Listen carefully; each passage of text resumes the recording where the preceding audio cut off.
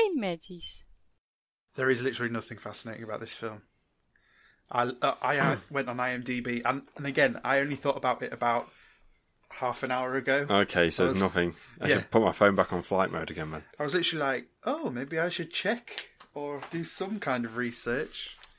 There was one fact that actually did shock me, but it'll come up in the process. Okay. What was it that someone actually tried to make a good effort with it? I was shocked and appalled to find out who had actually written the songs for it. Oh, dear.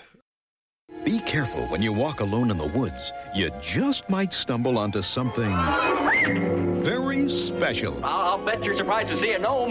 What? The gnome? He's got a simply awful problem. With the last of the gnomes, there's no gnome maidens for me to marry up with. Join Walter Brennan in the magical musical search for a gnome bride. The adventure never stops in Walt Disney's Gnome-mobile.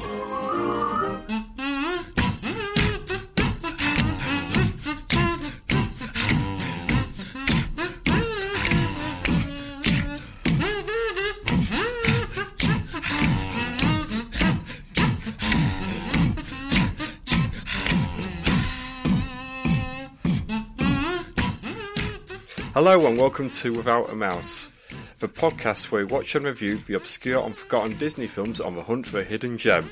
Live action Disney film. Oh, fuck's sake. Do you want to go again, or do you want that to be the take? That'll do. I'll try getting 2 episodes at a time. It's my turn to host. Hello, I'm Chris, and I'm joined by Tim. Hi, Tim. Hi. How are you doing today? Oh, it's been a day.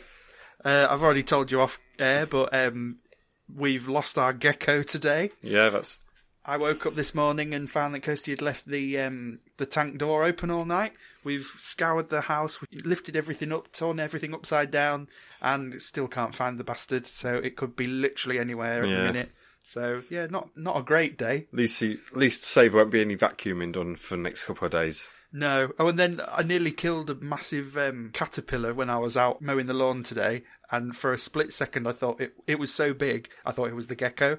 Oh, right, okay, yeah. So that had me panicking. Oh, dear. And then I've got a bite on my leg, which is really sore and horrible. Well, because the gecko bit you with a leg while you were asleep? No, completely unrelated, but just it's adding to my list of things that have pissed me off this week. Oh, fair enough. Or specifically today. Yeah.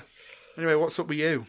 The main thing that pissed me off was I was going to have a whole skit for this episode. Or, saying that with the timing, I was going to do the introduction, then say, but this is a surprise episode because you had no idea what was going on.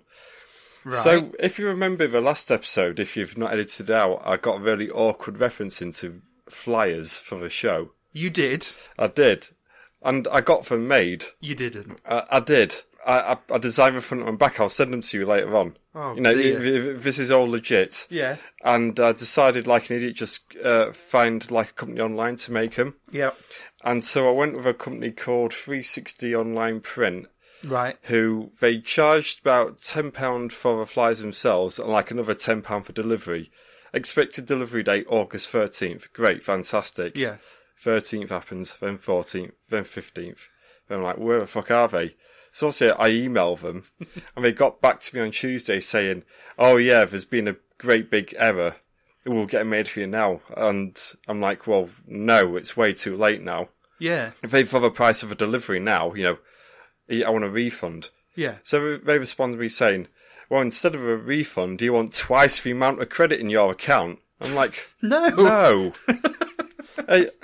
If using you for the first time with a shit experience, well, I would have come back to you again. How weird. They've not responded to me, but so far they forwarded their complaint to the Dutch department because I got an email in Dutch saying this has been handed on to the person responsible for this complaint. Right. So there's a PayPal dispute in. I'm down 21 quid at a minute. Oh, that's fucking awful. I'm very annoyed because I was going to go, here's some flyers, now go to that London Podcast Festival and fly the shit out of us. Well, to be fair, you've still got another 3 weeks till the festival, so if you find any other supplier with a better courier... I might just have a go at buying some really posh paper and doing it on the works printer when no one's looking. Talking about issues with computers and stuff, that you just reminded me of another thing that's pissed me off this week. We're recruiting for new carers for my sister, so we put an advert on Indeed, a paid advert, and they've locked our account this morning. Right. So that's my second locked account. Any reason they've locked it? They have not specified the reason, but I have a feeling it's kind of partly because we're not technically a business.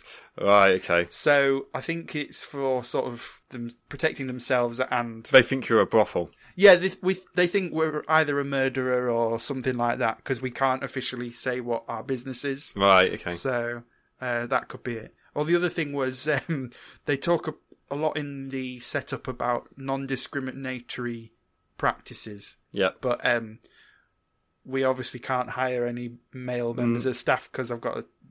Yeah. Not really appropriate, is it? So yesterday I rejected every male candidate on the app. So maybe the algorithm decided that I was sexist. Right, okay. For rejecting 100% of Or men male. and replying to 100% of the women. Mm. So either or. They haven't officially told me what the issue is, but I think it's either of those. I won't mind, but if you were at BBC, you'd be celebrated. I'm alright, lads. Boo. But yeah, that's why this is a Guinness day for recording. I should have cracked open a Monster. Well, I've got some cans of Aldi's energy drink if you want one of them. Better not. No, it's sugar-free anyway. Fuck Right in that. my stomach. But on the happy note... Let's get one happy note out of the way, because we're not getting it with a film spoiler. Yeah. So we finally managed to find the Lego minifigures that I bought a million years ago for the podcast. Episode 6, I think. We opened them the other day. Kirsty got Frozone from The Incredibles. Yep. And I got Huey, Dewey, and or Louie. The green one. The green one, which was supposed to only come with one flashlight, but he actually came with two in his bag, so he's got one in each hand. But yeah, so you've got one, but you can't guess where I put it. Up your ass. No, it was literally in that drawer right next to you the whole time. The whole time? I apparently never thought that's where I could have placed it. Is there a gecko in there? No. Oh. Chris is now just opening my drawers at random. It's a good job there's nothing inappropriate in them for him to find. Oh, flashlight. Yeah, which I keep by the recording equipment. Of course. These are microphones I'm talking into. No, that's my other side business. There's a more interesting stuff in that cupboard. That's a video game cupboard. I saw this the other month when we had a games of course day. You did, yeah. With Nintendo Land. It really needs sorting out. It's very untidy. I really need to come back and play more Nintendo Land, really. Absolutely, yeah. Anyway, here you go. Here's your minifigure to open. Now, the day or week I'm having, I bet you it's the same one I had last time, which was Chip, I think, the one with the red nose. I hope it's Dale for you. To complete the set.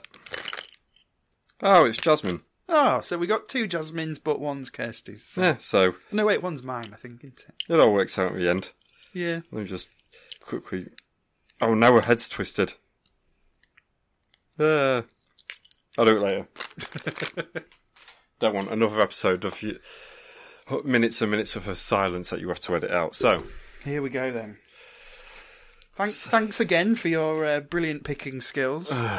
God. I need to save me for myself early. I mean, I just thought recently after we've chosen a lot more mainstream stuff which sort of goes against the obscure and forgotten live action films. Yeah. Disney films. There we go. So I went with Gnomemobile because I saw the picture on YouTube when I had to watch another film on YouTube the other week, which was... Was it Now You See Him? That's the No, one. You Don't. Yes, yeah. So I saw it on there and thought, hey, it's for kids from Mary Poppins. Yep. And I thought that'd be really funny because it's called Gnomemobile. Sorry, Tim. It's, to be fair, we've had a lot of these films where the titles have been really good and then the film has been nothing to do with what the film's called. Yeah. Or it's been very clickbaity. But I feel like at least this film was quite literal with its title. Yeah, pretty much. We got what it said. It just was very boring with it. And there's a few credentials behind this. So, director is Robert Stevenson, which he did Iron Doctor, the Top of the World, didn't he? Was that him? Was that the director, sorry? Yes. Really? Yeah, let me take a quick look. I mean, the thing is, though, with Disney, like, sometimes they just hire anyone who walks past at the right time to direct, and it doesn't make much difference, because it's all basically set up for them anyway. And this is the last film that Walt Disney personally had something to do with in his lifetime. Like, that you oversaw it.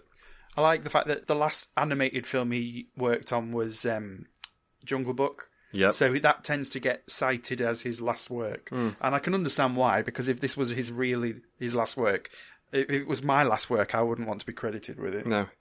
So, yeah, he did direct Town at Top World, but do you know what else he directed? What? One of our dinosaurs is missing. Oh, fuck off. So he's... And Mary Poppins. So as you can tell, he's really fucking inconsistent. I mean, it obviously must depend on what he's given to work with as well, because you've got two very big budget films there, which turned out pretty good, and two absolute duds. Yeah, Bedknobs and Broomsticks as well, and one of the Herbie films. Well, so there you have it. So he's been around quite a while then in the Disney company, as all these people tend to have stuck around. It's this weird post-golden age of Hollywood where they just have to work for the same people, even though that's not allowed anymore. Yeah. So let's just crack on. Okay. Yeah. So this film was in 1967, an hour and 21 minutes. For like 7 hours and a million minutes. It felt. I'm going to call this one feeling short long. Like nothing happens, but it takes a long time for nothing to happen. Believe it or not, because the amount of times I had to pause this, it took me all night last night to watch it. I did think, because you texted me when you started, and then you texted me when you ended, and I thought, that's been a long time for such a short film. I had a break for dinner, then another couple of breaks, and then I had an idea for a video. Turns out it was a shit idea, but I took a break for that as well, so... I watched this whilst Kirsty was at work, and I'm very glad I did, because I'm glad I didn't... submit it to... Because otherwise she would marry you, so she could get a divorce. yeah, pretty much. Okay, so the film then. The first thing that springs to mind is probably my favourite credit yet in a film. Okay. With the two kids are actually introduced as the Mary Poppins kids. Yeah, I've actually been tweeting about this week, because it's made me... I absolutely wet myself when I saw it, because obviously...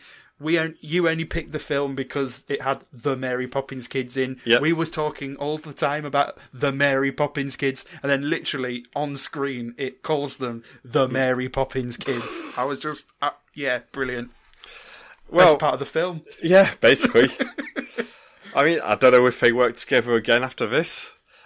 So the little lad, he actually died in his 20s. And I saw this, yeah. Yeah, so this was actually his very last film. I didn't realise it was his last, bloody hell. Yeah. Because I read he died at the age of 21 due to complications caused by hepatitis. Yeah, something like that. Yeah, he just randomly caught it off something and just died at age 21, which obviously is really sad. But, I mean, I can't remember their names now, but did the girl ever go on and do anything else?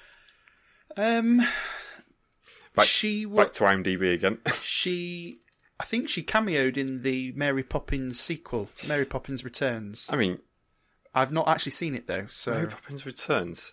Was that the one that was recently? Yeah, with Emily Blunt. Oh, yeah, okay. I was about to say, bloody hell, did Disney do a sequel to that all that time ago? That would have been a bit... No, well, that would have been my choice for next film anyway. But I can't think of seeing her in anything in particular. So... But then, she could have been in 40... different live-action Disney films that no one's ever heard of. So seems to be the way of it. Having a very quick look, no, not really. You scroll down and by about 6 in, she's doing an episode of Jack and Ori. Right. Stuff. So she also did a film called The 3 Lives of Thomasina, which is a Walt Disney film, by the way. There's a massive cat that looks like Daisy on the front cover. Right. So I'll add that to the probable contenders for future episode. And she was in a version of the 39 Steps, but there's 28 versions of that. Yeah. And, yeah. Bugger all, basically. there's like a bit of a Disney curse back in the day for the child actors, where they'll have one big starring role, maybe a handful of others, and then never work in film again. Which you don't get these days, because obviously nowadays you get the Mickey Mouse Club, your Miley Cyruses and your Britney Spearses, and they just go on and become massive superstars. But it seems to be the opposite back in the day. Yeah, it feels like even back then, by the time we even get to a Disney original TV show on the channel, it's like, yes, we're putting everything behind them.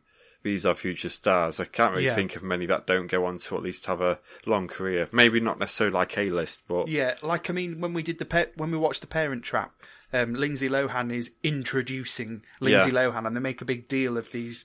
But, And they give her 2 roles, Well, yeah, there's that too. Yeah. Speaking of multi-rolling, there is... one of the other credits, we have starring Walter Brennan as DJ... Mulrooney and Walter Brennan as Nobby. Yeah. So we've got a bit of multi-rolling happening in this film. And that's all I'm going to say about that. For now, yeah. For now, yeah. We also, in the credits, find out Ed Wynn is in it as Rufus. He's a big star in the Disney sort of films that goes sort of... he's not heralded as a big hero, but he's... in all the best ones, so he's the laughing man in Mary Poppins who gets stuck on the ceiling. And is he the laughing man again here? He is the laughing man here. Yeah. He's also the Mad Hatter in Alice in Wonderland. Awful lot of laughing from this man. He's got a very recognisable voice. A very recognisable laugh too. Yeah, but this was his last film as well. Oh, bloody hell. Because he died... He died before the film even came out. It took a while for this to get from production to release, and it was nearly a year that he'd been dead when it finally made it to cinemas. Bloody hell. But yeah. Out of deaths here, did John Landis direct it? Yeah. And we learn as well that Disney can't take all the credit for this bomb because it was based on a book. Because of course it was. Disney only makes films that are based on books. Many people write books. Don't mean raw quality. Where Disney can take credit is the fact that they read this god-awful book and decided to make a film of it. Yeah. The actual visuals behind the credits, it's a car... Well, it's Cruella de Vil's car, essentially. It's a black and white, old-school motor. It's actually a Rolls-Royce, though, this one, isn't it? But it's driving through the California redwoods, which take a prominent role in this film. Yep, I mean, this bit was serene, did its job. Nothing too exciting, but it was fine. I think the main thing that I took away from this film was it kept reminding me of lots of better things in my life. Or things that I've seen. So, like, like the outdoors. I'm going out there instead of watching Snowmobile. Well, the California Redwoods, there's this really good YouTuber called Justin Scard, which I follow and subscribe to. And he's just done a series of videos and vlogs from the California Redwoods. Because there's all sorts of... old school roadside attractions down that road. Oh yeah. And it's called the Redwood Road, and it's quite famous, and it's kind of it's a bit like Route 66 in its kind of folklore and place in old school American culture. So if you've not seen it, I would really recommend. His channel is just called Justin Scard, but yeah, he does some really good videos on that, and it's literally been over the last couple of months that he's done them, so they're easy to find. That sounds just incredible. Ha ha ha ha ha. Lol. Anyway, we seem to be talking about credits quite a lot. Is this to avoid the actual film? Yeah, that's it. That's all I had about the credits. I told you I had quite a lot of notes this week, considering how short and boring this film is. Yep. So let's go to... We're introduced to DJ and around his cronies at his big, massive office with lots of cars and all the money that he's got. Mulrooney Lumber. Yes. He's a lumber merchant. And he's paid all sorts of things for $1 million each. But despite being as rich as anything, his office is just a painting. Yeah, well... It's not even three-dimensional. It's this massive, massive room, but rather than build the set, it is... like half of the room is just a painting. It's very weird. Yeah. That shot. There's a lot of matte work going on here. Yeah. Yeah, it helps to cut round the corners, which we'll get to more later on. Yeah. Anyway, he's going to pick up his grandkids from the airport. Yeah. And wouldn't you believe it? It's the Mary Poppins kids. Who could have seen that coming? Yeah, so before he picks them up, he's got all his cronies around him, one of which is called Ralph. I quite liked seeing this guy because he was played by Richard Deacon, who's actually in the Dick Van Dyke Show. Oh, yeah. So there's another link to Mary Poppins. Because, he plays the character Mel, who is... Dick Van Dyke's character is a comedy writer for a TV show, and Dean is the producer. And he played a similar role to what he does in this, which is just, like, constantly, like, a bit annoyed. That was his entire character role, was a bit annoyed. Was the Dick Van Dyke Show quite meta then, or is that just a bit too soon for it? Not in every episode, but in a lot of episodes they like to do bits of vaudeville and like singing and silly skits. And so having him as a comedy writer gave the show a reason for him to be able to do all of these things. Right. So they used to host a lot of dinner parties for the station. So like if they were trying to woo a new like celebrity, they would all get invited round to Dick Van Dyke's house, and then there were three comedy writers. There was him and two others, a female and a male, and they would all do all these silly skits and stuff to impress these new people quite a lot. It's a really good show. It was on Netflix up until very recently, and me and Kirsty like binged like the first 2 seasons. Right, okay. And considering its age, it was surprisingly not Crap. not offensive. Right. There was a genuinely quite decent relationship between Dick Van Dyke and his wife and his colleagues and stuff, and like there wasn't too much sexism in there. Which is very surprising for the era. Yeah. I mean, was this like the same era as like Honeymooners, where most of the gags were about him wanting to beat up his wife? I think that was a bit later, wasn't it? I don't know, when was the Honeymooners? I thought it was 50s. Is Dick Van Dyke show 50s? Yeah, Dick Van Dyke sort of mid 60s, I think. Oh, okay. It was in black and white, but it was still 60s. Yeah. Yeah. There's a really good episode which is all about, it satires the dance craze of the twist, which obviously would have been current at the time. But they create their own dance called the Twizzle, and it has like its own terrible song for you to called Do the Twizzle. But me and Kirsty often will like, and the dance is literally the twist. Like it's not even satire, it's just this is the twist. But me and Kirsty will start singing the Twizzle song every so often, because even though it's satire, it's actually quite catchy a song. Sure. Yeah, I think when I get home, I'm going to open up Final Draft, and for the Tim Henton show, there's going to be this new craze called dibbing. Everyone's going to dib at each other. Is this because of me posting about my dabber today? Yep. Yeah, I bought a new dabber, which is the Hindi word for a spice tin, just because I do a lot of cooking. I've got 3 now. I've got too many spices. How many sausages have you got left in the freezer? Oh, we're working through the sausages. We had toad in the old for tea last night. Okay. And we had sausage casserole the other night. So we're actually getting our way through. And I've donated some sausage casserole for Tilly to go in her freezer as well. So we're getting there. I'm surprised when I opened that drawer earlier on, wasn't a pack of sausages in there. If you open that wardrobe, they just fall on you, just like a tidal wave. Lincolnshire sausages everywhere. Anyway, DJ picks up her kids, and he's very rich and he has loads of vehicles. Yeah. But he drives a Rolls Royce, which apparently is a hunk of crap because he likes it. Although at the end of the day, it's still a Rolls Royce, isn't it? Yeah. But it's like an early model, isn't it? So even for the 60s, it's looking outdated. Yeah. Annoyingly, in the very first scene, DJ mentions being Irish, but... I was going to bring this up.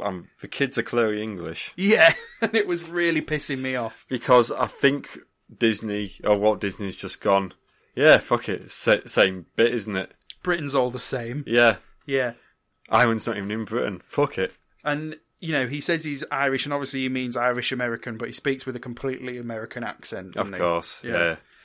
Even though, like, in the... You know, whatever. Let's not dwell on it, Chris, he says, having brought it up. Yep. Straight from the airport, the plan is that they're going to drive the Redwood Road to Seattle, where DJ has a meeting. Yes. I remember, Seattle, very important plot point. Yes. And this is the point where they start singing about DJ's jaunting car, as he calls it. Was it jaunting car? As in going off on a little jaunt in my car. So I would say going from one state to another is not a jaunt. I'd say that was... I should start singing that when I go between North East Lincolnshire and North Lincolnshire. Driving along in my jaunting car, la la la la. It's fucking awful, this song. It's as if the kids and DJ are literally making it up as they go along, as you probably would on a road trip. So, this song I find is quite... And we'll get to the other song very shortly. It's a strange phenomenon with Disney, in that the songs where they're clearly half-arsing it and they don't have many ideas about it, they repeat the same lyrics over and over again and hope they're catchy. Condoman! Yeah.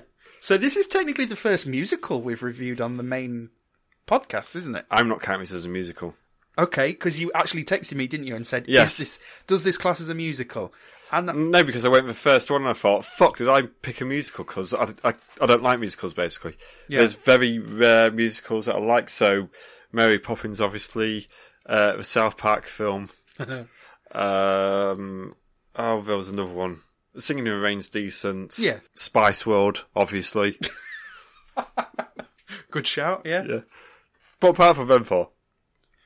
I was shocked because I was not expecting it to be a musical at all, because none of the other films have been. But what shocked me most when I went on IMDb was to find out that these songs were actually written by the Sherman Brothers.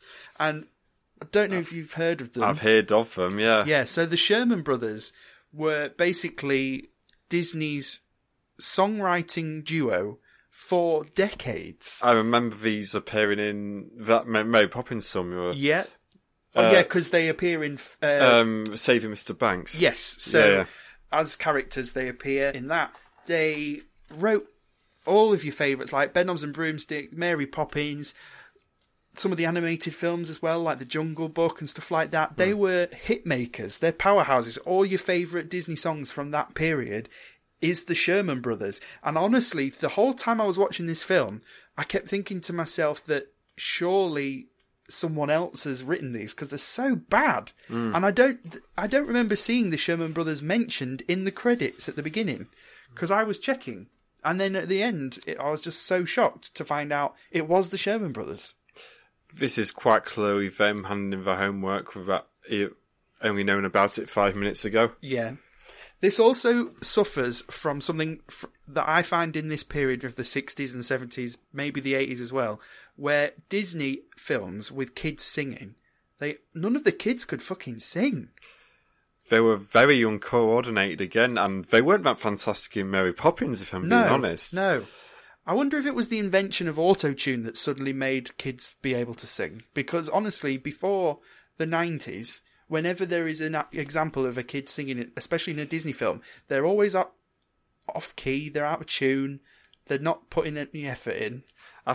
I'm not sure if this is like some sort of edict from Disney, just basically saying it's more adorable if the kids aren't perfect at singing. Maybe. So it's a bit like someone singing the school assembly and you're all clapping, but you're secretly thinking, bloody hell, they can't have a tune, can they? Yeah, they've obviously gone for kids that are cute and can do a bit of acting, and then singing is the last thing. They're trying, bless them. They're trying. Yeah. We watched Pete's Dragon today, which is one of my favourites, and the kid playing Pete, he's a decent enough actor, but honest to God, he can't sing either. No. I don't know. It's just something that I've always noticed about Disney films. Jaunting car, driving along in my jaunting car. So they stop for a picnic in Mulrooney Grove, which is obviously named after them because DJ owns the land, which he brags about being, good for his preservation efforts. But at the end of the day, he is a lumber merchant. Yes. So fuck off. They will be chopping them down very, very shortly. And there obviously will be a small blip compared to the amount of destruction he's doing at the same time. Yep. So as DJ and Rodney sit down to have a picnic, Elizabeth wanders off. Yep. And she sees birds, deers, trash pandas, day owls. Yep. And as she's then walking along, obviously she doesn't see this, But the raccoon starts talking. When she sees all the animals, she does this really big smiley grin, and I was like, something looks really off here, and I couldn't put my finger on it. And I was like, she doesn't look right. Looked at some pictures of her from Mary Poppins, and since Mary Poppins, she's had her teeth done. Okay. In true Hollywood fashion, even at the age of 10, Just... if you've got to have all of your gnashes pulled out and straightened. That's just weird. I don't get it. It's just to make dentists more money, isn't it? Yeah. Yeah. But, it was something that really stood out for me.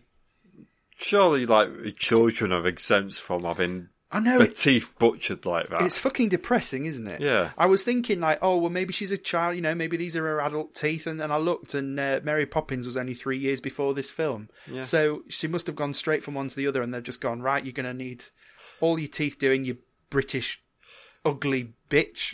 What film was I watching the other day? The Fly with Jeff Goldblum in. All right. Spoilers for a future Cinematography episode. His teeth just look bizarre. He must just had them done right before that. Before he shot that film. It always makes me laugh how Americans make fun of British people's teeth, but I'm just like, your teeth just don't look real. It's basically like putting a pair of massive fake boobs on a woman. Yeah. It doesn't look real. No. It doesn't even have a semblance of realism. So in what way is that supposed to be attractive? Yeah. It's just throwing money away as well, because you have to pay for it, don't you? Yeah, you do. And it becomes a status symbol. Mm. This film was animals. A kick in the teeth. Yeah. The animals talk, and it's really weird because they've half-assed the animatronics. Well, and they all look like diseased funfair rides. To be fair, Disney invented animatronics full stop. They invented them less than a decade before this film came out. So I thought, yes, you could tell they were animatronics, but for the early Wild West days of animatronics, I thought they were all right. It looks like in a horror film, when you get a killer puppet, and the only thing that moves is its mouth. Yeah. Yeah. I was creeped out a bit by the owl animatronic, because when it was still, it looked exactly like an owl. But then obviously it moved like a robot, and I worried that they actually did just like skin and gut it, like strip out the insides of an owl and put it over it, because it looked just like an owl. What this reminded me of as well, and I've got to be careful because I haven't actually seen this film, I've just seen a gif of it. But there's a bit in a film called Antichrist, right, with William Dafoe, and I'm sure there's a talking raccoon in that says something like "everything dies." It's like a really dark sequence. Well, the whole film's dark apparently. Yeah, remind me of that. So, yeah, Antichrist, the film where I think William Dafoe gets his knackers chopped off at one point. Oh, lovely. Not seen it. Nah, neither have I. I'll stick to the gifs. Yeah. Not of that, though. But yeah, there's a young lad here called Jasper who's dressed like a gnome. Dressed like a bellend, if you ask me. Yeah, because he is a gnome, yeah. And he says, could this be the girl? As if there's some kind of prophecy. But that's never brought up ever again. Did you read the note I wrote down here? What did you put? Robin Hood nonces on girl. Yeah, because he's all in green, isn't he? He's staring from the bushes. And as well, because there's no person to put him into perspective, I didn't cotton on to begin with that he was actually a gnome. Oh, right, I know he was dressed a bit weird, but then, like, in the next shot, he jumps out and then is in front of Elizabeth and is way shorter. And suddenly I was literally just like, oh, right, you're the gnome. I honestly hadn't figured. No, I thought, in all fairness, I thought he was going to take her to the gnome. Right, there we are then. Yeah, so not very distinguished, but I think the problem is he's not got a red hat and a fishing rod. Yeah, and a nice white beard. Yeah. He's not your stereotypical gnome, yeah. No. But as soon as he arrives and appears to her, she's completely unfazed and he's just like, yeah, all right, you're a gnome. She's a tiny girl, though. Yeah, I suppose. She's still at the age where that sort of thing's believable. And he calls her a dudine, which is the gnomish word for a human, apparently. Yes. I was expecting to hear lots more like gnomish phrases after that, but it's the only one that they use, isn't it? There isn't much gnome building. There isn't much world building for the gnomes, apart from I am a gnome, you're a dudine. There's no gnome building. Gnome. Gnome building. So, Elizabeth is excited to meet Jasper, and she grabs DJ and Rodney to introduce them. Yep. And for some reason, Jasper decides to disappear. Yeah. I don't actually know why he No. does that. I mean, I know he breaks ranks by approaching in the first place, like all the animals are complaining, like, well, no, what you doing? Yeah. But then he just decides to hide, and it makes Elizabeth look crazy, considering she starts crying and saying, no, the gnome's over there. Yeah. And her granddad's being really is patronising as fuck. And he's just like, oh, he's just in your head and all of this, and being like... I wouldn't go that far, but what would you do if your granddaughter said, I see a gnome over there? But the way he says it is, it's not... You didn't see him with your eyes. You saw him with your eyes here, and points to the top of their head and says it's her imagination and stuff. But it's important because somebody does that later in the film. They do. Yes. An actual callback in this film. Yeah. Fucking hell. And this is the point where, when we finally do see Jasper, DJ says something which is supposed to be Irish.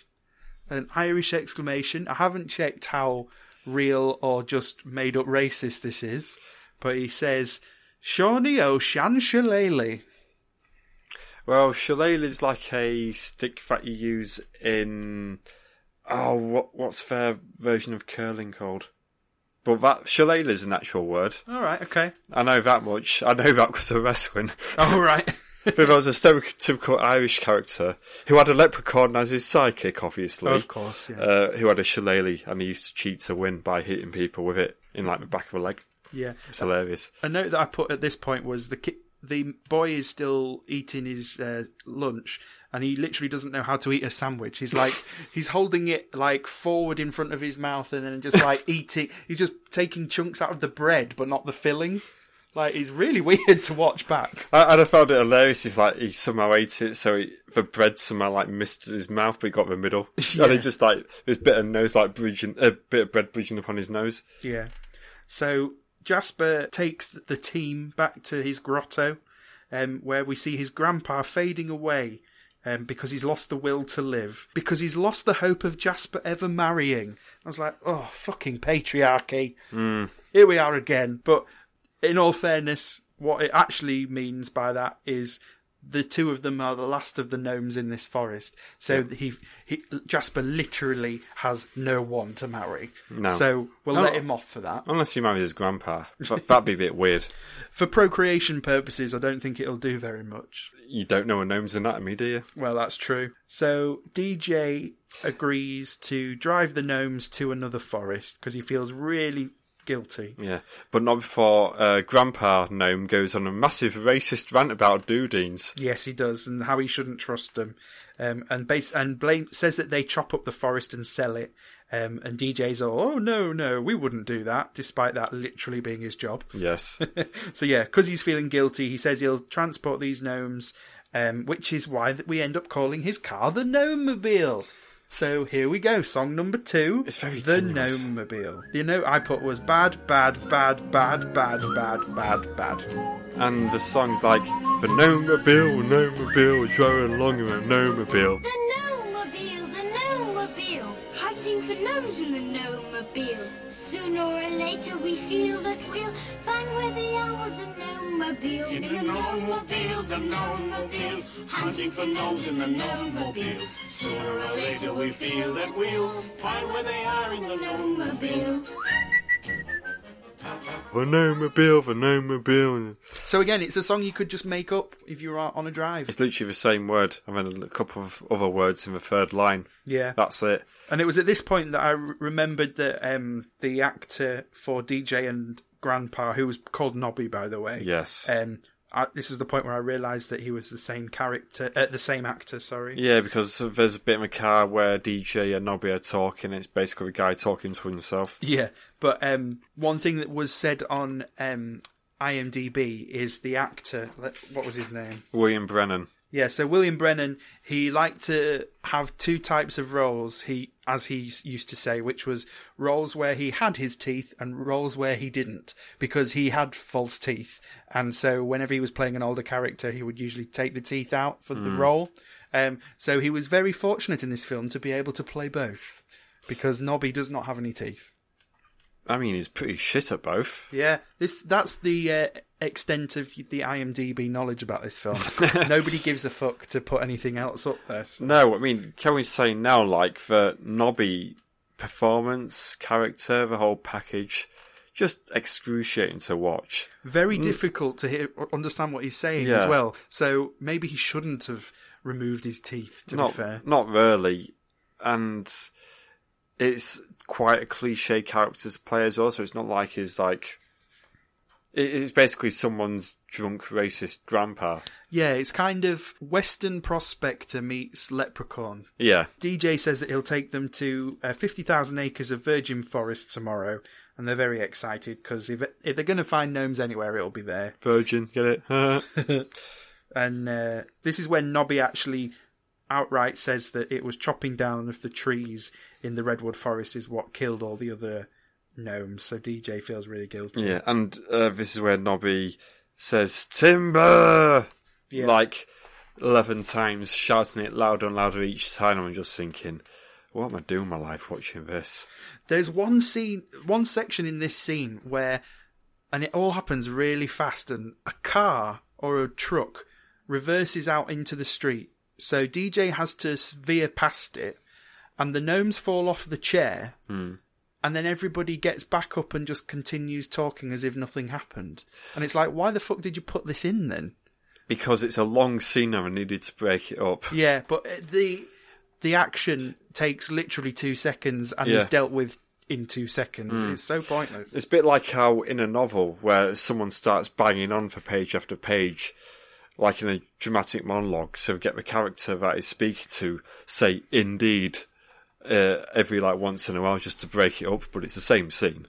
There's a book that I read ages ago called Gormenghast, which is this sort of fantasy-ish novel. There was a TV show about it as well. I think I read the first 400 pages of this. Yeah, I read it up until the point where the teacher, the headmaster, is courting this woman at a party, and 4 chapters later he's still taking her for a turn round the garden, and I was like, fuck this. And that was when I stopped reading it. That sounds about right. I can't remember a single thing about it now. I just remember buying it on a recommendation of someone. You get it through the post. Yep, about 1,000 pages, okay, and it just...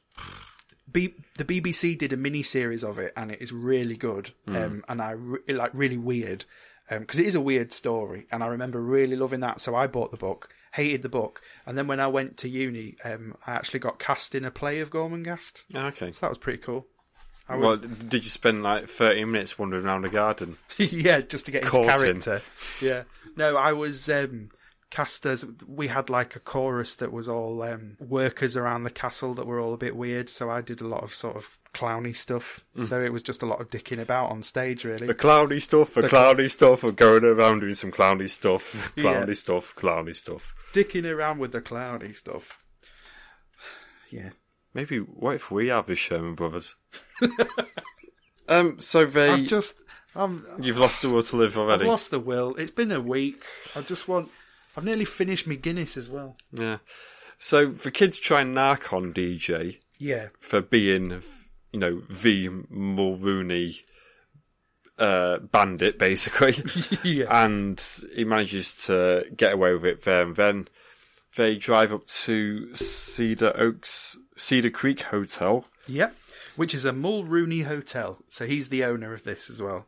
How many things does he own? A lot. It's like the Jeff Bezos of the day. And Jeff Bezos started with his business selling books, which are made of paper, which is made of trees. So maybe he is Bezos. Yeah, perhaps so. Yeah.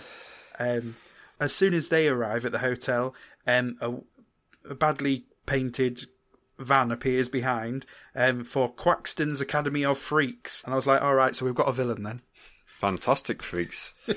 Yeah, sorry, Fantastic Freaks. And he's got the bowler hat and everything. And is it the Child Snatcher from Chitty Chitty Bang Bang? Yeah, or it reminded me of Doc Terminus from Pete's Dragon. He's the bad guy in that because he arrives in this brightly painted vehicle. So it reminded me of that. Maybe that's more what I'm thinking of, to be fair. Yeah. But in the hotel, the concierge is telling them that they can't have pets because they've tried to smuggle the gnomes in a picnic basket but the gnomes are making lots of noise, so Yeah. everyone thinks that it's pets. Until obviously they realise that it's Mr. Mulrooney, so they're a bit like starstruck to see him. He can do what he wants. He's rich. Yeah. Nobby goes apeshit when he realises that it's Mulrooney because he knew Mulrooney was a lumber merchant. Yep. So once he hears the name, he starts going feral, pretty much. So they have to cover it up with a little handheld radio so people can't hear it. But Quaxton ain't stupid and he knows something's going on. Yes. Although what does get his attention is that they claim that it's some geese that can lay golden eggs and all that lot. Yeah. So it's like, ooh. Come on, guys, this isn't the $1 million duck here. Yeah, no. There's taxation on those ducks. Yeah. So they get them to the room, and again, Nobby's still losing it, and Quaxton is peeping through the windows to see what's going on. And I know from the plot, I know what Nobby's angry about, but I could not understand him at all in this scene, what he was saying. Not really. He just was a load of noise. Yeah. I don't know if it's intentional or not, but you couldn't understand him. I think it's intentional in that it's supposed to be funny, but it's not. Yeah. Quite clearly not. And DJ, quite rightly as well, basically like washes his hands of him, saying, yeah, well, I'll get you back to the forest tomorrow morning when I'm done with you. Yeah, let's go home, fuck you. Yeah. And so he leaves the girl with the gnomes whilst he goes to fill up the car with the little lad. Yep. With petrol, not the little lad. He doesn't fill the car with the little lad. He takes the little lad with him. He fills Rodney for unleaded. Yeah. And they're watching, like, the girl and the gnomes are watching TV, and it's a documentary, and it's showing the redwoods, and everyone's like, oh, brilliant, we know what that is, and then we see some lumberjacks pulling it down, and again the gnomes go apeshit. I was a bit like, we've seen this now. A bit bored of it. It's all done. And why would you put this documentary on? It's like having a children's screening at a cinema and showing Saw. It's very, very contrived for it to be on the night that they're fleeing the redwoods as well. It is, isn't it? yeah. Sorry, Rob. Sorry, listeners. I think they've already done this, and I think because they're only running at an hour 20, they're just doing it again because they can. I wondered if it was actually footage from an earlier, like, Disney wildlife documentary or something. Oh, it could have been. That they were reusing. Same documentary where they threw all the lemons off a cliff. Yeah, that's the next shot. Yeah. Timber! And just to point out as well, this begins the longest diversion in a film, I think, we've reviewed to date. Yeah. So bear in mind, the plot is they've got to get these gnomes to another forest for reasons. Yeah. So firstly, we have Quaxton ringing Elizabeth up and saying, your granddad's been in a car accident, might be dead, lol. Yeah, come quick. Yeah. So she runs out the hotel, crying her eyes out, obviously. Yeah. She discovers her granddad's all okay. But in the meantime, Quaxton nicks the gnomes for himself. Yep. And then, so as a result, DJ now, for some reason, instead of going, well, I wanted rid of him anyway, he goes apeshit because someone's stolen his property. And no one steals from a rich guy. Exactly. So he calls his right-hand man at home, Yarby. Yep, so this was Ralph Yarby, so it was the guy from the Dick Van Dyke Show I mentioned earlier. Yep. First of all, in only the slightly funny bit of the film, he starts going off about how they've gone and all this lot, and quite rightly, Ralph thinks it's someone's kidnapped the children. Yeah, DJ kind of, the way he describes what's happened, he just assumes that everybody knows that gnomes exist, and it's like, come on, nobody knows that gnomes exist. Yeah. Knobhead, forgot to turn his phone off. Silly boy. Who's texting me at this hour? Nobody knows. It's Kirsty asking if we need to treat the swimming pool. God, I sound so posh as well when I talk about this house. There's a swimming pool. Did you not? Have I not said that? No. So, in the far end of the building, just over there, Tilly has her own hydrotherapy pool. Oh, okay. So it's not like a pool big enough to swim in. No, okay. But it's like a proper pool with like a pump and treatment stuff and things. Like a very nice built-in jacuzzi. Kind of, but it's not its own tub, it's like actually built in. It's part of the thing. It's great because it's used for hydrotherapy, it gets heated to like bath temperature. Oh, yeah. So when you get in, it's lovely and warm. But yeah, Tilly's not swimming this week, so it's time to put some chlorine in it. Okay. Well, It's- I know. Whenever I talk about what I do for work and living here, I always think I sound like really posh because I live in a big house, but it's all thanks to Tilly's NHS payment. So we've actually got no money, just a big house And a hydrotherapy pool. and a hydrotherapy pool, which costs a fucking bomb. So, Yarby quite rightly thinks DJ's lost it because he's ranting about the gnomes going missing. Yeah, So his idea is, instead of getting security, his private security in, is going to have a member of security, but it's a counsellor in Yeah. disguise. a psychiatrist. Yes. So basically, they're going to trick him into going to an asylum, Yeah. Why not? which is not where I was expecting this film to go. To be honest, What is this film? no, I don't know. I've got. So It sets up as if it's going to be a road trip movie, and then we make one stop on the road. Yeah. Like, and spoiler, we're not even getting to Seattle. spoiler: we're not even talking. We've not even got any gnomes at this point. No. There's a long stretch without any gnomes in it. Yeah, and so DJ talks to this guy about gnomes, and it's quite clear that is crazy. I mean, it's not to us as a viewer, but the way he's ranting and raving and threatening violence on everyone, I'd section him. Yeah. I mean, I'm not sure what rights, although I suppose the woman who appears, who's babysitting the children, I guess she signed any rights to lock DJ away, because otherwise that's just plain old imprisonment. Yeah. We talk a lot about. Oh, you twat! Still didn't turn it off. Wait 1 second. Right. Silent, you. Right, there we go. So, we talk a lot about absent parents in Disney films and how it's easier and cheaper to have a dead relative where necessary. We don't even know where his fucking grandchildren came from. We don't know what their parents are or who they are, who's missing them now that they've disappeared and have been kidnapped and all this shit. Yeah. Like, have they got any parents? Where have they come from? Well, we've got parents who can afford plane rides, I guess. Unless DJ paid for the ticket, you never know. Could do. He's rich. He's got millions of dollars. He's got Rolls Royce. I'm sure in a early draft of this script, their parents will have died in a tragic car crash, so they'll have had to move in with their rich uncle, who... They'll have died in a tragic logging accident. Yeah. Killed in an alleyway by beavers. Killed in a car crash, and then the first 30 minutes of the film was DJ trying to convince them to get in this Rolls Royce with him because they're traumatised. Yeah. So we go to the asylum, which is called Five Oaks. There's a psychiatrist asking him about gnomes, and he's masquerading as his security team.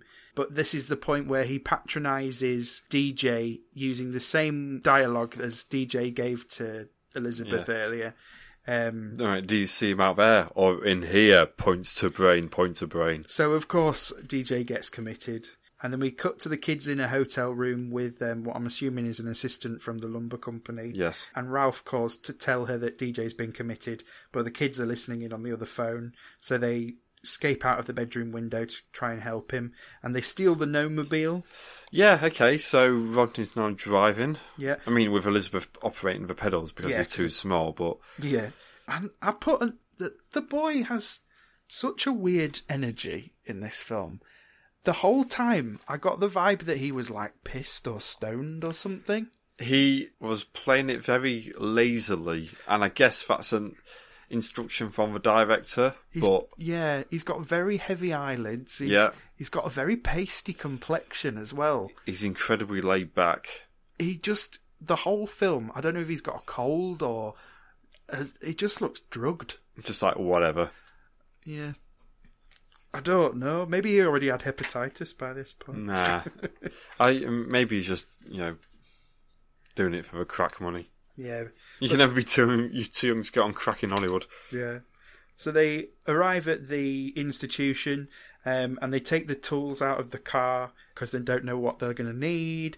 And the boy scales the building, leaving the girl behind because girls can't save people and go on adventures. And climb and do physical man stuff. So she has to stay put. So, yeah, Rodney decides to casually scale a 5-story building?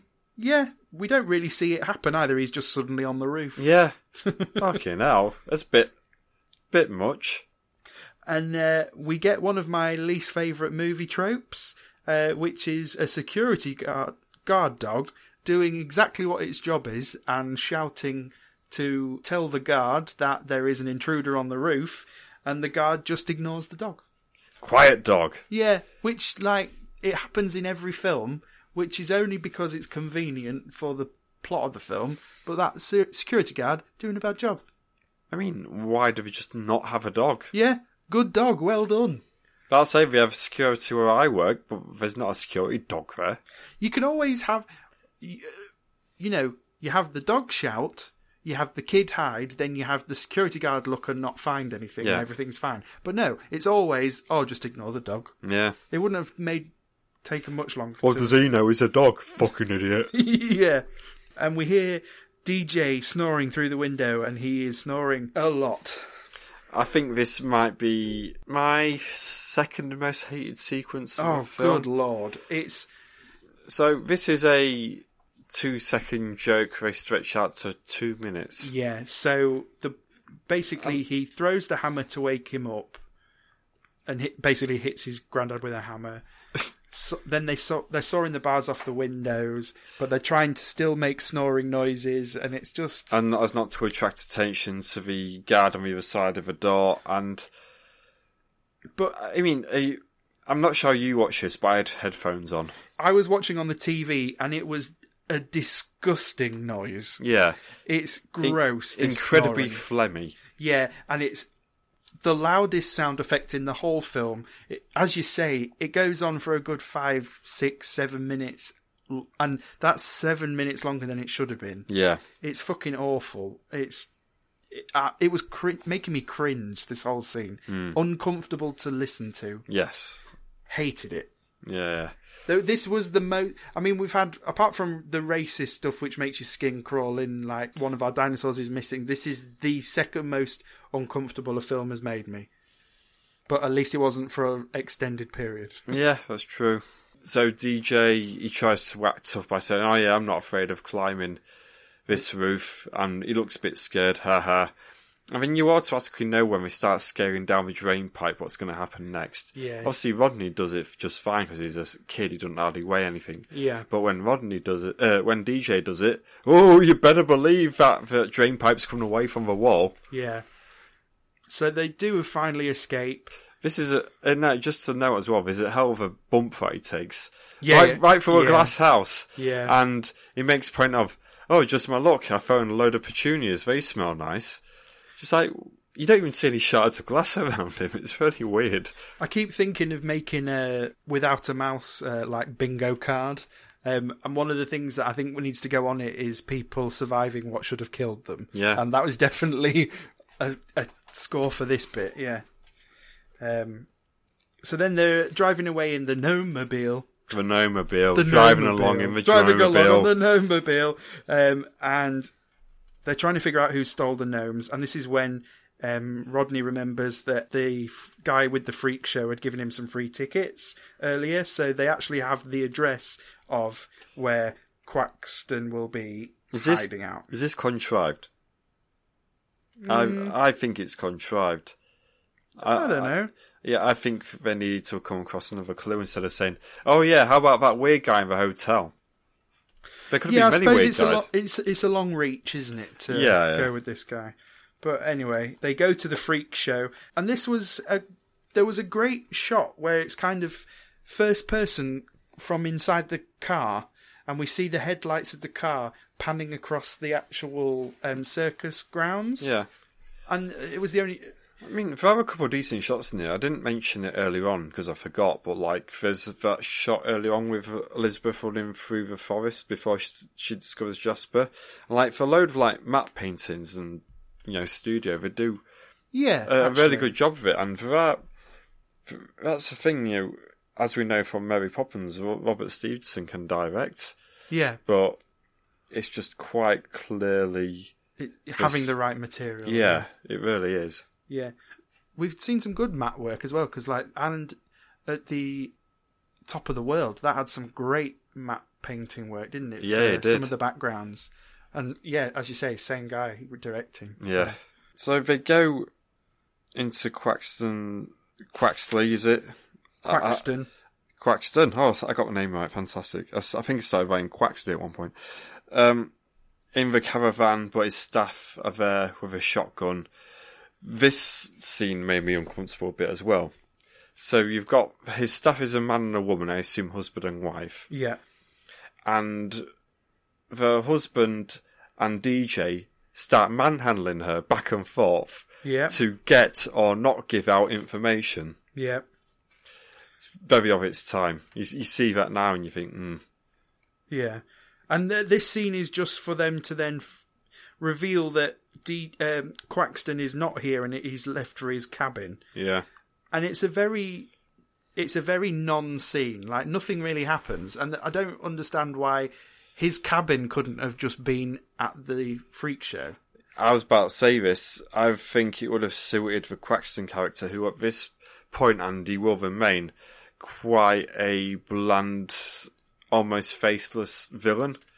Yeah. At least if you add the element of a freak show, you could play around. I mean, I'm not sure how extreme you could go with Disney, but you can play around with that freak show element a bit. Yeah, it was a very good way of getting us to the freak show without seeing any of the freak show and leaving straight after. There was so much opportunity here for the gnomes to talk to other freaks. You know, like a three-legged woman. Yeah. A rabbit with a top hat on and stuff like that. And they just don't do it. It's bizarre. Yeah. It's the classic thing of this podcast where the concept is completely underutilised. Yeah. To make quite a boring movie.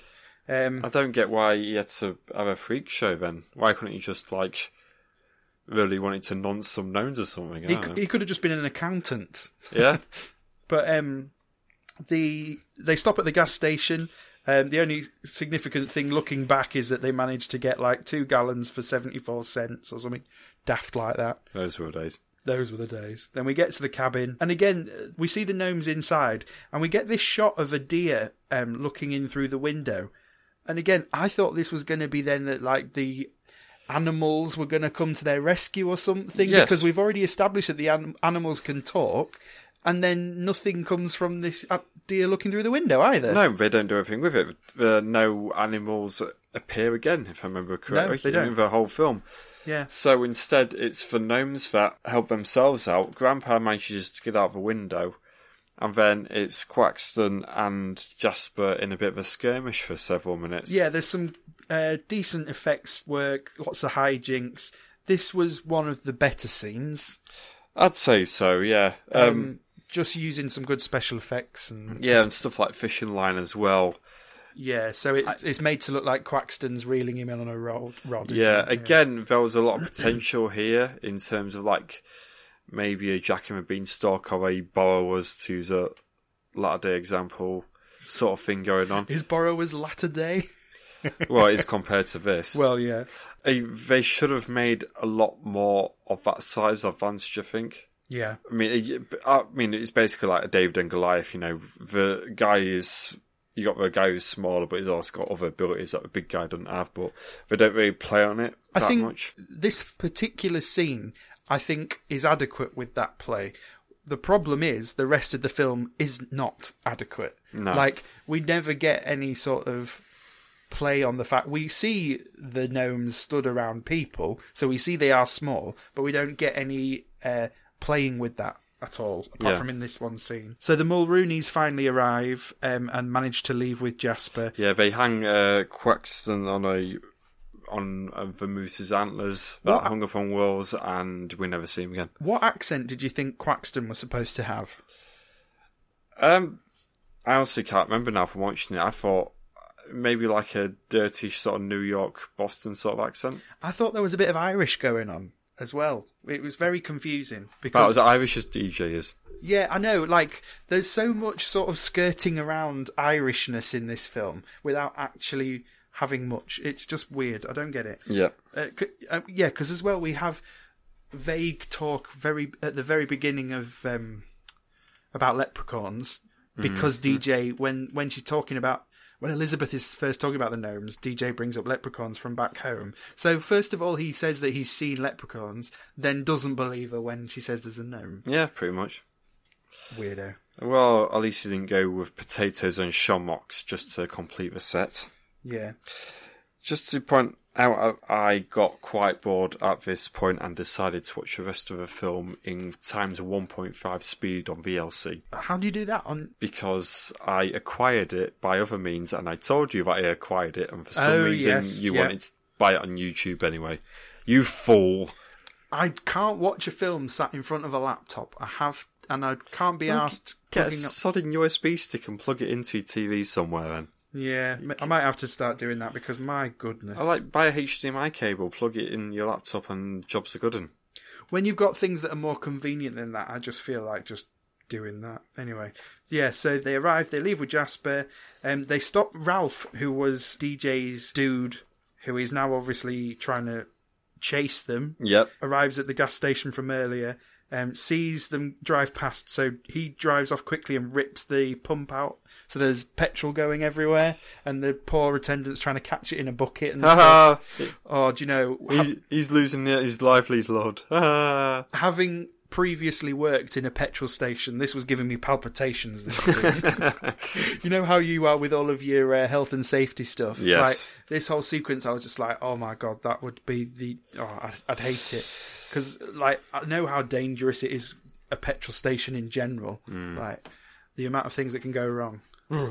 That's another film trope that does my head in, when people are just like having shootouts in a petrol station, which happens way more times than you'd think in film. Yeah, it does. And it's like not many explosions as a result of it. Sometimes there is, but not that many. No, there's never an explosion. Or people talking on using your cell phone or your mobile phone in a gas station is very, very dangerous, but people don't think about it. How is it? Because there's potential for vapours to be in the air, and you've got an electrical current in your hand. Okay. So there's nothing stopping the two from meeting and causing an explosion. That makes sense. So it's all... Even little things like that in films just drive me mad anytime anyone's on the phone. Because we were supposed to shut everything down if people were on the phone. Because at the end of the day, the risk of it happening is very low. But if it does happen, you blow up everyone in a mile radius. So it's like risk and reward there, isn't it? So anyway... Once, actually, last thing, once we had some teenagers just smoking out front on the forecourt. Nice. That wasn't fun. And we were like banging on the window and being like, stop smoking, put that out. And they were being like teenagers like, what? I can do what I want. And it's like, no, you'll kill everyone. Yeah. You'll literally kill everyone. So that was fun. Well, you do get out your shotgun and you think, oh shit, no. I had to literally go out and explain to them that they could all die. Yeah. And that's when they went, oh shit, yeah. Yeah. They thought that we were just being, like, teenagers shouldn't be smoking, and that's really not the issue. The adults with their starched shirts. Yeah. So, next in the film, we get our car chase. Hey! Every film's got one. Yeah. Almost. And this scene was alright. It was weird again in that DJ's car, he does okay. They do establish earlier on he's a bit of a shit driver, but he gets over luck on his side. Yeah. Whereas Ralph and his goons just keep crashing into everything. Yeah. And DJ at this point might just like park up the side and have a fag because Ralph's just destroying his car all on his own. Yeah. There was this great bit where the girl points out to DJ that why don't we just show them that Jasper is real, and then all the conflict of the film will be resolved. And DJ's just like, I'm not proving to anyone that I've not lost my marbles. It's like, oh, well, all right. Be a stubborn twat and we'll carry on the film then. And another -1 off the score. Yeah, it was like... It was just... It was pointing out its own flaw and then not providing a reason to stop it. It seemed obsessed in making sure Ralph got his comeuppance for being concerned for his friend and having him institutionalised, even though he was quite justified in doing so, because he was talking about fucking gnomes. Yeah. I don't get why this story wasn't after this, but you have a car chase because there's a misunderstanding when he goes, hey, look, here's a small guy. Oh, bloody hell. How about I help you get you to the Gnome Palace or Gnome Forest, wherever we're going. Yeah. But, nope, Ralph crashes his car a few times. Ha, we don't see him again. Yeah, we escape The Ralph, end. which is good. Or is it the end, Chris? Because now we finally get to these Seattle. virgin woods in Seattle. Was this actually Seattle? I don't know. No, he wasn't Seattle. No. They forgot about Seattle, didn't they? No, we never got there. No. But we find Nobby, who has found more gnomes, which is great. More like Knobhead. And yeah, so Edwin's character turns up as what I've put as he was basically dressed as Mayor of the Pimps. Yeah, pretty much. So he's got like Laughing a lot. lots of purple, a massive chain round his neck and everything, lots of feathers in his hat and everything. Yeah. It's like Dumbledore who was a pimp. So lots of old gnomes turn up. So we start to worry that maybe there aren't any women here. Yeah, it's a bit of a sausage fest again. And he's literally like, you want girls? I got girls. I'm a girls salesman. And then lists all the women he owns as all of these women come out of the tree. Again, I think that's a brothel he's got. Yeah, he literally treats his... a tree brothel. Yeah, he treats them all like cattle. It's pretty gross. But it's what I'd written is it's like 20 Tinkerbell wannabes turn up. He lists the names of every single one of them, and it's just like, it's quite clear whoever wrote this went to a strip club. Yeah, and as they're panning across, DJ says to the kids, girls are so silly, don't you think? And then Elizabeth says, which one do you like, grandfather? And Rodney says, I like them all. Blech, to every part of that. Like, pack it in, Rodney. Your balls haven't dropped yet. You couldn't use it anyway. Why is Elizabeth asking her granddad which prepubescent gnome he fancies the most? Well, Yeah. what if there's a hidden subtext there? Edwin's character is basically just like, pick a bride now. Yeah. So it's. I said it was like the Take Me Out Gnome special. This year. Yes. Exactly this. Let the tinker see his bell. I actually wrote that down as a note as well. That wasn't off the cuff. I do apologise. It's been a long week. Shall I edit in some tumbleweed there? Editing me hanging myself. All right, but yeah, there's the gnome at the end is called Violet, and she proper fancies Jasper. She's bashful. Instead of like smiling with her teeth everywhere, she's a bit more coy, a bit more. Oh, Yeah, but then Edwin, at this point, after literally saying that Jasper had to pick a bride and say which one he liked the most, then reveals that in their culture, and this is the exact line he says. I think I've got this note down as well. It's not the male who picks a mate, it's the she-male who picks a date. So, a couple of questions about this. I need to scream into a pillow right now. Okay. Tim is reaching for the pillow. Tim has successfully screamed into the pillow. So, question one, and I completely forgot to do my research here. So, was the term she-male, which obviously we now know is a not very good term, was this a known thing back in the 60s, and this was a dirty gag that was placed in there by Walt Disney? So, Edwin, I know, is renowned for ad-libbing and making things up on the fly. He's also a very old man at this point. Right. So I honestly think there was no intent of derogatory terms for a transgender person. He thinks the gag is, instead of he, I'll say she, because it means the same thing in his eyes, and it rhymes. Is that the gag? Yes, I think that is the gag. But, oh, good Lord. I nearly spit my tea out when I heard that. I was not expecting that in a 1967 film by Disney for children. I mean, you never know. This is probably... You've got no idea what's going on with genitalia down there, you know. Maybe that one line is the reason why you can't get it on Disney Life app. Yeah, that's why you have to pay $2.49 on YouTube. Can you imagine, like, they're only on YouTube because there's something, like, really wrong with them now? So I wonder what was wrong with Gus. What was wrong with Gus? I mean, many things. Yeah. Maybe I think there'll be, like, one Eastern European country where, like, kicking... A mule kicking a football is some kind of really offensive, like, metaphor for something. Or maybe the horses, nay, were, like, in horse language, casually racist. Yeah. So, to choose Jasper's mate, they throw him in a bubble bath, Yes. lube him up, Yes. and then make them all chase him, and whoever then holds him at the end, he will marry. What the fuck is going on? Again, to reiterate, I watched this at times 1.5 speed. It was at 2 times speed to begin with, like this section. Yes. And somehow, this felt like the longest scene I've ever seen in my life. At the point when the film should be wrapping up, it's just like, let's have an orgy. Yeah. This is Beatlemania on crack right now. It is. It's crazy. And this whole chase thing, so like, literally as like the bell or whatever sounds for the games to begin, this goes on for 8 minutes. Yeah, and basically it ends as we thought it might, that Violet wins Jasper by holding on to him. But at the halfway point, there is a bit where Jasper and Violet are by themselves, no other women around. He says, like, grab me, and she hesitates and decides not to grab him.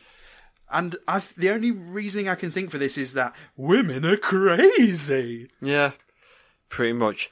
And it was like, literally, they repeat 4 or 5 times where she grabs him, but oh no, she's pushed out of the way or something else, Yeah. and then the thing continues. This could have ended in half the time, but again, that means the film runs under an hour 20. Yeah. I think that's literally the only reason why this goes on for so long.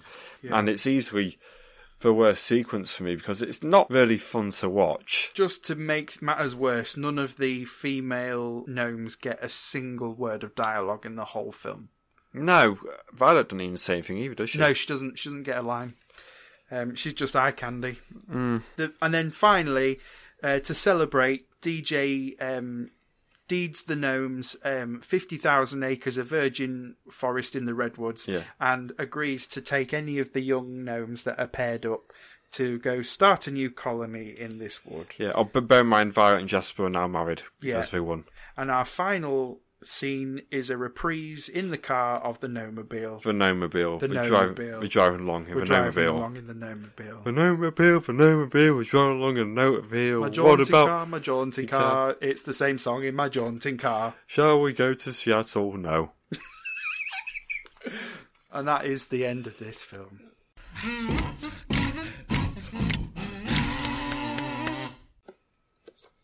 Sorry, Tim. So, Bye. So again, I'll go first just because I tend to tell you to go first and we need to even it out a bit. Okay. Bloody hell, we're back to form with this podcast. Things to say about this: very, very dull plot, dull characters, underused concept. It's mostly about the interactions between the people rather than the gnomes. Whenever there's a chance for something exciting to happen, they don't take it. The male kid is just weird and looks like he's on something. Very badly acted, him. The most ineffectual baddie of the entire run that we've had so far. I'd say so, yeah. Quaxton is barely even in the film. He's just a single roadblock, which it takes up far too much time, but despite him not being in it, barely having a motivation. Obviously, the motivation is he's going to put these gnomes in the show, but we never see that implemented in any way. And then they try and make Yarby the bad guy for some reason, even though his actions were justified all along. Yeah. Very weird. And then, like, finally, just the ending is just absolutely bonkers. I've never seen anything like it in a film. And as you say, it just keeps going when the film should be wrapping up. You could put the Benny Hill theme music over it. You absolutely could, yeah. So, as much as I hated the whole film, it's one of those things where if you can find just the ending on YouTube, I would absolutely recommend watching that, but that alone. Because it's just mind-boggling, the end. Fuck it, I'll upload it. Yeah, I've acquired a copy of it. yeah. Fuck you, Disney. I'll, copyright strike me all you want. Yeah, so that's my thoughts on it. What about you? It was shit. It was utter shit. So, gems then. Will it break the top 5? Da, da, da, da, da, da, da, da, da. 3.1. 0.1. Yeah, 3.1. Oh dear. I still don't like the point something. I know you don't. That's why I'm getting more ridiculous with it. You've got to be more definitive than that. No, definitely. It's So 31 out of 100. essentially, yeah. Okay. 3.1. Or 0.31 out of 1. Just get on with it, Chris. What's your score? 2. So it's the second worst film we've seen. It's marginally better than One of the Dinosaurs Is Missing because it was only vaguely racist towards humans themselves, which is fair enough. We are awful people. All this wonder on this earth. And what do we do with our time on here? We watch the fucking Nomobile. It had some bits that were all right, but literally those 3.1 points I was giving it were just for those few and far between scenes, because the rest was just dog shit. It is the bits that were alright. The bit before I started watching the film and the bit afterwards. Yeah, so I've figured out a great way of keeping score. Oh, yeah. Which is an online list bit of software. Yeah. So you can drag them around when you've...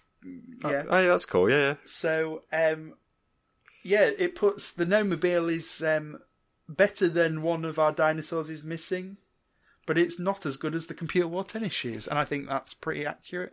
I reckon so, yeah. So it's second to last is what we're saying. Second to last, right down there. Yeah. So when it comes to scheduling, we missed out a recording last week because you were busy. Yes. So next episode, if that's all right with you, we're going to do a decombobulated. Oh, okay, yes, that's fine. So next episode will be slightly different. It'll be one of our Disney Channel original movies that me and Kirsty do, and it's called The Swap. So if you fancy watching along beforehand, you can do.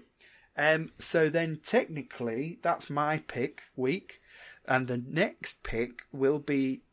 You said you had a Halloween suggestion. God, we already have a Halloween picks. We are already on Halloween picks, yeah. But it's August 22nd. I know. When we're recording. We're just being very thorough and getting our recording schedule sorted. Bloody hell. I didn't realise we were that far ahead. I should take more weeks off. Yeah, so... Relax a bit. Am I right in thinking you said that you've actually picked something? I have, yes. Okay, so here you go. Tell us what it is. I hope it's a Disney film. I hope I remember this correctly. So, if I remember this correctly, and it is a Disney film, we're going to do a review of Something Wicked This Way Comes. Oh. Do you want me to double check? Yes, please double check before I make an idiot of myself. I'm sure it's a Buena Vista film. You should have warned me, Tim. It is indeed a Disney film. Nailed it. Boom. Never heard of this one. Quite excited. The novel is one of my favourite novels, actually. All right, cool. It's very much a coming-of-age novel, so it's like one that I read when I was a bit younger, and it stuck with me. A bit like The Outsiders by S.E. Hinton, that same thing. So, Kirsty watched The Outsiders the other week. Oh, yeah, it's a very good film as well. Yeah. Francis Ford Coppola, I believe. And with Nicolas Cage in one of his first roles, is like a background character, essentially. Oh, I never saw him in it. It's got Patrick Swayze as well. Yes, that's right, yeah. But I think Nicolas Cage literally stood in the background during one of the brawling scenes.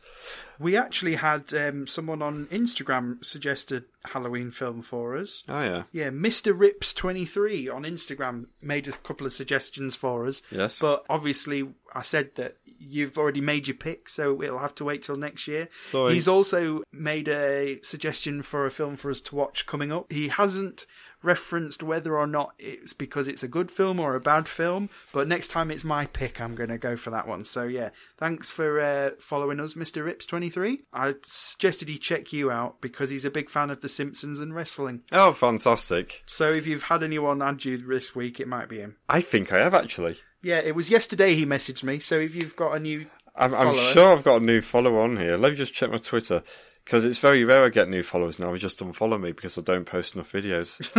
Like I posted a selfie me in the gym the other week as my new profile picture, and I lost 30 followers. Wow. Yeah, Mr. Rips added me yesterday. There you are then. Hello, Charles. Or was that his name?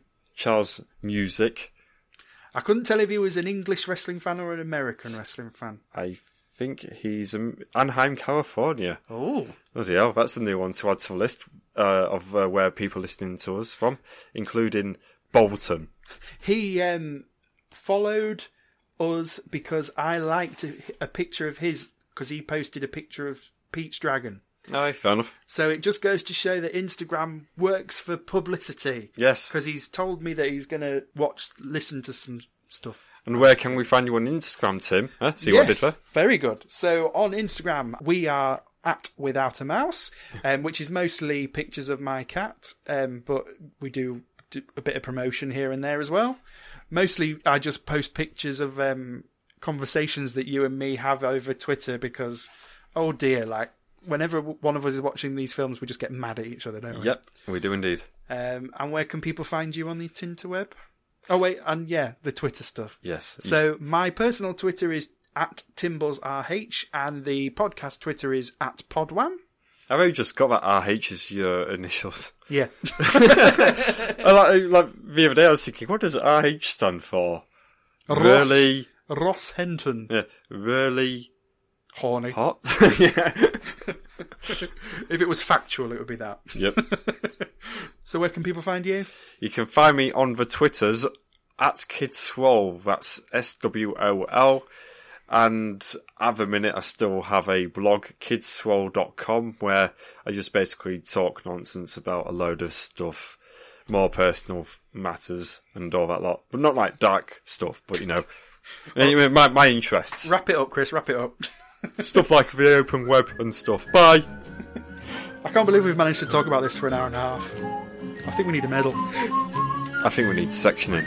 I think I need another beer. Let's go. The Gnome-mobile, the Gnome-mobile, hunting for gnomes in the Gnome-mobile. Sooner or later we feel that we'll find where they are with the Gnome-mobile. In the Gnome-mobile, the Gnome-mobile, hunting for gnomes in the Gnome-mobile. Sooner or later we feel that we'll find where they are in the Gnome-mobile. As we ride along through the countryside, we're keeping our peepers open wide, looking to find where she may hide the beautiful gnome for Jasper's bride. In the Gnome-mobile, the Gnome-mobile, we're hunting for gnomes in the Gnome-mobile. Sooner or later we feel that we'll find where she is in the Gnome-mobile. Oh, the Gnome-mobile is a grand machine, the like of which I have never seen. But you're going too fast, you big Eugene. When I look where I'm going, that's where I've been. In the Gnome-mobile, The Gnome-mobile, we're hunting for gnomes in the Gnome-mobile. Sooner or later we feel that we'll find where they roam in the Gnome-mobile. In the Gnome-mobile, the Gnome-mobile, we're hunting for gnomes in the Gnome-mobile. Sooner or later we feel that we'll find